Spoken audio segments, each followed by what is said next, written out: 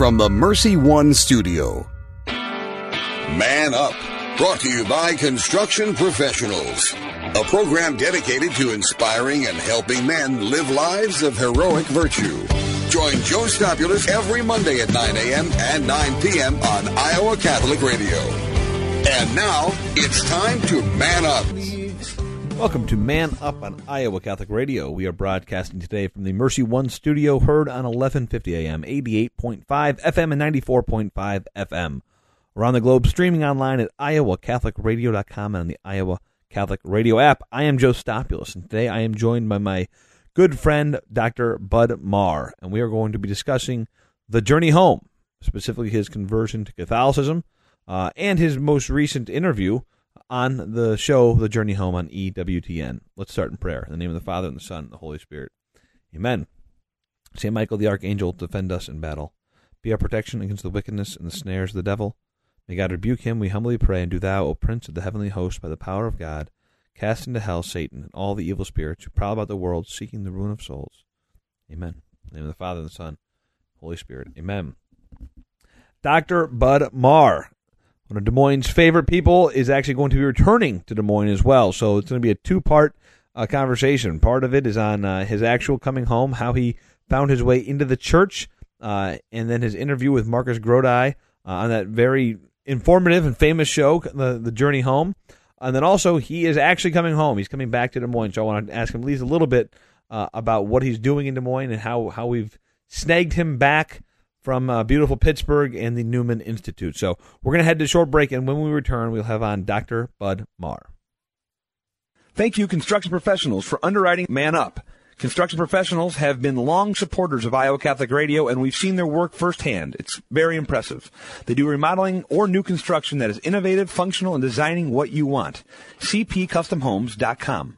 Support for Iowa Catholic Radio and John Leonetti in the morning is provided by Five Sons Naturescapes. Five Sons Naturescapes is a Catholic veteran-owned family company providing premium outdoor landscaping, clean up and restore outdoor living space with retaining walls, privacy fencing, pergolas, paver sidewalks, and patios. Issues with soil settling and water around the foundation and yard? Five Sons Naturescapes can grade and install drainage tile to help. Five Sons Naturescapes online at fivesonsnaturescapes.com.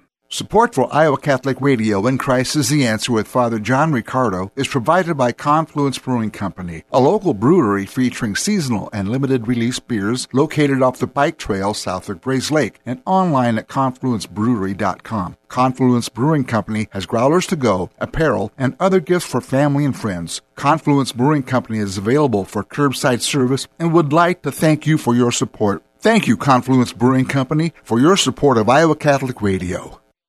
Hi, I'm Deacon Mike Mano. And I'm Gina Knoll. We're here to let you know that Faith on Trial is returning to Iowa Catholic Radio. Faith on Trial examines the influence of law and society on people of faith. Beginning March 26th, you will hear us every Thursday at 10 a.m. and 10 p.m. And it's all here on Iowa Catholic Radio, where you can also hear us through our website on iowacatholicradio.com. Or download the app. Follow the Faith on Trial Facebook page for upcoming guests and issues. So beginning March 26th, join us every Thursday at 10 for Faith on Trial. Hi, I'm Al Cresta, host of Cresta in the Afternoon. After the Second Vatican Council, Catholic laity began to take co-responsibility for the Church, and the Catholic radio movement is one of the great fruits of that post-conciliar Church. Catholic radio edifies, it exhorts, it encourages, it educates, it engages the culture, and on occasion, we entertain a bit. You're partners with your local Catholic radio station. Support them. You can give securely online at iowacatholicradio.com, the Iowa Catholic Radio app, or call 515-223-1150. My help comes from you. You're right here. Welcome back to Man Up on Iowa Catholic Radio. My guest today is my friend Dr. Bud Marr, and the topic is the journey home, and it is a multifaceted reason for that topic. Dr. Bud Marr, welcome back to the show. Thanks for having me on, Joe. So, as you already know, I'm alluding to multiple things with the title A Journey Home. Most specifically, you were on the highly acclaimed show, The Journey Home. So I, A, want to talk about that. And then, B, you are actually having a journey home here shortly. So a lot of stuff to cover. But I thought we would first start with your most recent, I guess your only appearance, but your very recent appearance on Marcus Grodi's show, the Journey Home. So first off, can you tell our listeners about the show and then maybe how your opportunity to get on it came about? Yeah, Marcus Grodi himself was a Protestant minister, and when he came into the Catholic Church, he found the various obstacles and difficulties to someone who had been in Protestant ministry and all of a sudden found themselves Catholic. So over the years, he's actually developed this whole Coming Home Network, which is a support network for Protestants who have studied theology or been in the pastorate and then in conscience, decide to become Roman Catholic. And a big part of that ministry is the Journey Home, where he hosts conversations with individuals like that. And so it's basically, each person or couple's story of their journey from being outside the Catholic Church to becoming a member of it. It's interesting on your episode. One thing I was pointing just off the bat here, you guys can listen to this interview either on podcast or on YouTube, however you do it. There's a lot of various ways. Just Google search Marcus Grodi or Bud Marr or Journey Home, and you'll find it. And it's really well done. And obviously we get really deep into your story, but you also get deep into Newman, which is kind of funny because you guys have parallel paths in a lot of ways. And I mean, yes, Newman has a lot of parallel paths with many converts. But one of the things that you mentioned there, just in general, is they have the support group for a lot of these Protestants. Well, a lot of them were ministers, right? So, and you had mentioned in your story that you would hit pause right before that. But once you get into ministry, as Dr. Scott Hahn and many others the pastor from why am I blanking on mega church pastor? A mega church pastor who became Catholic. Yeah, who's the Confessions of a Mega Church Pastor? Help me out. Throw me a. Oh man, I'm drawing a blank. Okay. Yeah. Anyway, there are a lot of these guys who come in and they had to give up a lot more. So you would kind of stop just right before that. Yeah, I was at Duke Divinity School studying to go into ministry, but I actually hadn't started officially any process of ordination. I was involved in some youth ministry at a Methodist church, but I certainly can't portray my own sort of experience as being as intense as someone like Scott Hahn, who was like embedded, as a longtime pastor at a church. Alan Hunt was the name I was looking for. So there it is. Okay. Alan Hunt is the other name I was looking for. But yeah, same type of thing where he was embedded at a church, and a lot of the people on this show are. But to your point, you had started the conversion process kind of in college. Yeah, so I grew up evangelical Protestant. I was a member of a Bible church, and the Bible church that I was a part of, they had this dispensational theology. If any listeners are familiar with the Left Behind series, sort of Christian science fiction, that kind of idea of a rapture where Christians would be taken out of the world before 7 years of tribulation, that was our actual theology. But when I got to college, I started to question some of that, especially its sort of late arrival in history and how, with this supposedly very important idea, Christians had not known about it for centuries. And that really got me thinking about tradition and the history of the church and the unity of the church. Though at that point, I still had enough sort of anti-Catholic assumptions that I drifted towards an Episcopal church, and I wasn't really thinking fully about Catholicism as an undergraduate. I thought one of the most interesting parts you talked about in the whole thing, there were two or three that really stuck out to me.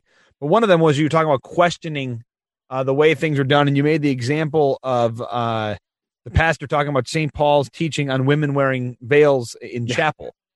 And could you elaborate a bit about that and how that relates to your views on church and church history?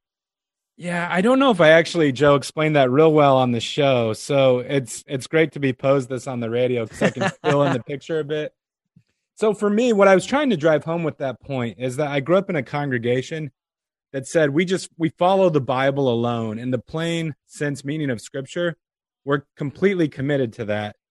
Well, the more I studied the Bible, the more I realized that's a really difficult thing. And in saying that on the journey home, my goal was not, of course, in any way to undercut the authority of sacred Scripture, but just to say, in the New Testament, St. Paul gives this directive that in church, women should have their heads covered. And it seems like a straightforward command. It's kind of grounded in Paul's understanding of creation and the relationship between men and women. And yet in the Bible church that I attended, no one practiced that. And I think I remember posing this to a church leader and him saying, well, that was sort of a cultural assumption, and we've moved beyond that. And I don't really want to get bogged down in the weeds about whether, women should or should not still do that. But for me, it was just a clear instance of the plain meaning of Scripture is always not so plain. And if it really was, Joe, I don't think we'd have thousands of denominations, because most of these were started by well-meaning people who just wanted to do what Scripture says. Well, I thought that was just such a clear example. I never thought of that one specifically, but yeah, I mean, Scripture says this, but obviously we're not practicing it. And so, you alluded to A, the development of doctrine, and B, having some sort of authority who can help you come to help us understand where we are supposed to be putting our faith in today, and how develop. There's also part of that development of doctrine with Newman as well in there. I thought that specifically the head covering thing was an interesting way of putting that. One of the other things that I wanted to get more clarification on that I thought was just so interesting, I think Sister Walsh, was that her name? Yes, that's right. So Sister Walsh was your kind of a spiritual director of some sort? Is that what you call it? Or when we started our Master of Divinity program there, that's how they build it. I don't know if the conversations I had with her were completely the way that we think about spiritual direction in the Catholic Church, but it's really supposed to be like a conversation partner for unpacking some of what I was learning in my classes. So when she suggested the rosary to you, was it, I'm just trying to get, what was your initial reaction to something like that? I mean, just, it wasn't quite heresy, but was it like, what are you talking about? Or were you pretty receptive?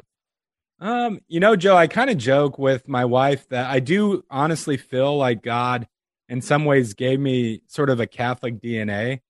And what I mean by that is there are some stances in the tradition we grew up in that I just never really had. So we were sort of really averse to sacred images because it was seen as a violation of the commandment against graven images. Again, sort of an interesting part of the passage of the Bible to like grab a hold of and run with. But that was a key thing growing up. And I always, whenever I visited a Catholic church in my younger years, I was kind of blown away by the beauty and the sacredness that was there. So I didn't always have the sort of default suspicions that you sometimes meet in evangelicals. So when Sister Joanna, when she suggested that to me, I was intrigued. I couldn't say that I embraced it immediately. Like I didn't go home and start praying the rosary. It took some time. And it was really, as I was struggling, I felt like my prayer life was really dry. I think you've already mentioned the name Han. In his Rome Sweet Home, he mentions that the first time he prays the rosary, he says to God, like, forgive me if this is idolatrous. And I don't know if my experience was that dramatic, but I think the first time I prayed it with some trepidation. Yeah, that's a good point. I mean, and for anyone who hasn't read that book, Rome Sweet Home, first off, anything Scott Hahn writes is worth your time, but that specific one, for anyone who's either considering converting or who has converted, I'm sure that would be close to the top of your list. Dr. Budd, would you agree with that? Yeah, I think especially if you have friends or coworkers or relatives who are coming from an evangelical or a reformed background, that the way that he and Kimberly talk about their journey into the church, he really addresses a lot of the questions that are going to be pertinent to someone who's sort of an evangelical Christian. So do you remember, is an awkwardness with the rosary at first, or is it something that came naturally to you? I'm just kind of curious on how this works as someone who's, I almost imagine you kind of shaking as you're starting it. How does that even work? Well, I'll be honest. I share this with a little bit of reticence because I didn't know this specific topic would come up, and I've actually not shared this with too many people, Joe. But since you asked, I will say that the first time I prayed the rosary, it was one of the more mystical experiences I've had. Wow. And I'm not someone who's prone to mysticism. It's like a once every 7 or 8 years thing. But I do feel like I, in a way, felt Mary's tangible presence. And I was reminded during that prayer of sort of like the gravity of my sins, that even though because of the cross, our sins are forgiven, they're not to be taken lightly. And also that Our Lady was pointing me to her son. And it's funny because when I was received in the church, I was received into a little church, St. Mary's, in Mount Olive, North Carolina. And the priest, Father James Garneau, when he preached at that mass, at which I was confirmed, he shared a story of Mother Teresa struggling with her vocation and embracing this life of radical poverty. And she has this kind of description of Our Lady with her hands on Teresa's shoulders, on St. Teresa's shoulders. And I would say that my first time praying the rosary, I had something that was akin to that. Now, I'm not comparing myself to Mother Teresa at all, but it was interesting that came up in the sermon at which I was received into the Wow. church. That's a really cool story. Do you still have a devotion to the rosary in any way, shape, or form? I'm curious in your own spiritual life coming from an evangelical background. Yeah, actually, the rosary is one of my main forms of prayer, and I know some really like Lectio Divina or mental prayer, certainly the daily office. But for myself, the rosary is a really practical way of, entering into the Opus Dei. I wish I was better at praying the office. I need to work on that some more. So it's the rosary most often. Very good. Do you guys do it as a family, out of curiosity? Well, sometimes during like more intense seasons in the church, like Advent and Lent, we do have some night prayers, but I usually don't get around to a full rosary with all the kids. So if I were to answer that truthfully, I'd say my wife does. I'm just not as good about it as she is. And I'd like, again, if I look at the person I want to be, if we're gonna all, hey, listen, you're sharing some stuff, I'll share some stuff here, do a confession here on the radio. I mean, when I look at the man I want to be, I'm the man that does it every day, right? I'm the guy leading the family in rosary every day. I think that's how I want to be. I think that's where my goal would be, but I'm not there at all. And so I'm just kind of curious, again, with you coming from that background. Another thing I was thinking about is, as so the rosary be one, the other one would just be the papacy in general. That seems to be, when you listen to the Coming Home series, or any of these people, that can be one of the major sticking points, is the idea of the Pope and the office of the papacy. And was that a hurdle for you? I'm trying to recall my hurdles. If I could speak frankly, Joe, I was married for like half a decade as a Protestant. And so some of the church's like moral teachings, those were almost like those were bigger hurdles for me. I really embraced Marian devotion. With the papacy, I don't think I remember it as a hurdle. I will say that I've kind of grown in my understanding of the papacy. So I studied at St. Louis University. That's where I did my doctorate. And my writing was on John Henry Newman, the development and his understanding of the church. And what I argue in that dissertation is that Newman started out with this really maximalist understanding of the papacy, that the Pope was provided by, divine providence to solve most of like the theological problems that we come to tackle. And over time, Newman moved to a different place. And part of it was he saw the way that sometimes others in the church would just magnify every word that the Pope says. And so Newman came around to this idea of like there being three offices in the church: the prophetical, the priestly, and the kingly. The kingly has to do with the Pope and bishops. The prophetical is theologians, and the priestly is the rest of us, the faithful practicing devotion. And for Newman, at the end of his life, he said all of those three are absolutely essential. And if one sort of like oversteps its role, the whole thing becomes imbalanced. And I think through my study of Newman's writings, that's sort of the place that I've landed today. You didn't have to struggle with the idea of the magisterium and the Pope as I've heard of some people say that was the last straw they had to get to, the last hurdle they had to get over. For you, obviously, with relying so much on Newman, or just your relationship with Newman, obviously you had kind of a different approach or different respect, I suppose, for the office. And now coming forward here, we're in, late part of 2020, and Pope Francis oftentimes, and even recently, says things that are fairly ambiguous, things that can be misconstrued or just misinterpreted, or leaves lots of room for us to interpret. How does that does that shake your faith in the papacy, again, as someone who came from a different background? Well, yeah, and answering your question in two parts. The first thing is, I do remember seeing the papacy as a kind of gift, because I was drawn to the tradition and liturgy of the church. And for a time, I sort of toyed with the idea of becoming Eastern Orthodox. They have, beautiful rites themselves, and it seems to have this like very apostolic character. But one thing that I found convincing ultimately was that the church, through the papacy, but also through what we call like the ordinary magisterium, is able to address pressing contemporary questions that have to do with like bioethics or whatever.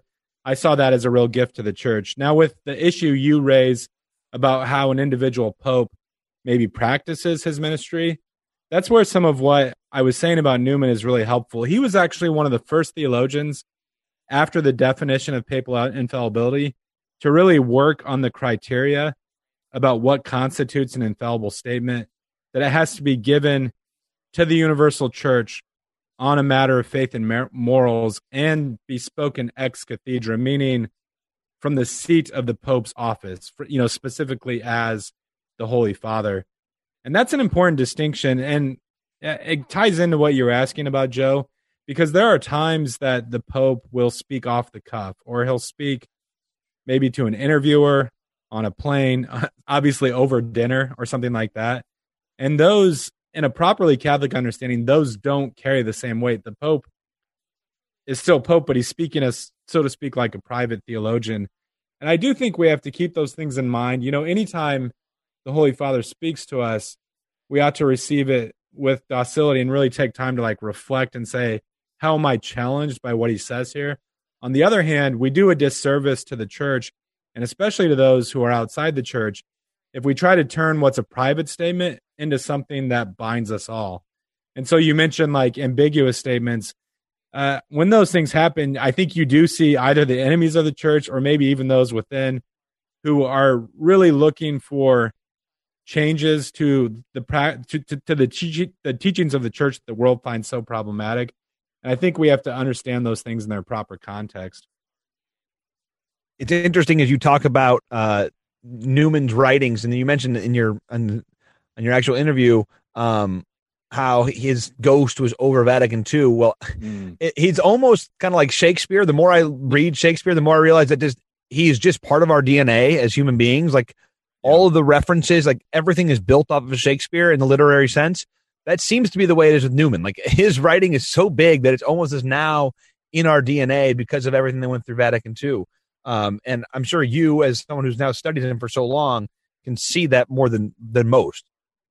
Yeah, there were a lot of ideas that at the time seemed sort of radical. So his idea of the sense of the faithful, that the church, when it's discerning a doctrinal question, should take into account the devotion of the lay faithful, etc. His idea of the development of doctrine, that you have the deposit of faith and the church's understanding of what it means develops or grows over time. Even his writings on conscience, all those things at the time, I think some folks found really challenging. And today, like you said, they're very much just sort of the framework with which we approach theology and church teaching.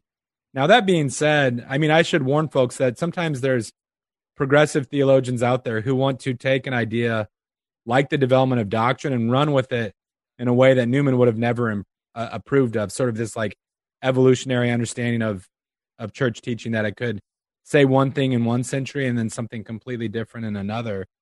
But that being said, I really think at the end of the day, Newman was a deeply conservative person in the sense that he wanted to conserve the tradition. He talked about it in ways that he hoped would be meaningful for, his interlocutors and contemporary human beings. But he was always deeply concerned that he stay within the bounds of orthodoxy, and even ended one essay by saying, if the church, has any issues at all, I'll gladly retract this. And I think we need more of that sort of humility and the desire to think with the mind of the church today. Yeah, if we could have more John Henry Newmans, I think we'd be on a better course. We have about 30 seconds left. Speaking of journey homes, you're coming back to Des Moines. You've been in Pittsburgh working at the Newman Institute out there. What's bringing you back, and what are you doing when you get back here? Yeah, certainly. My family and I are really thrilled to be back in Des Moines because it is home to us. I grew up in Omaha, and my family still lives there, but we grew to love Des Moines when I taught at Mercy.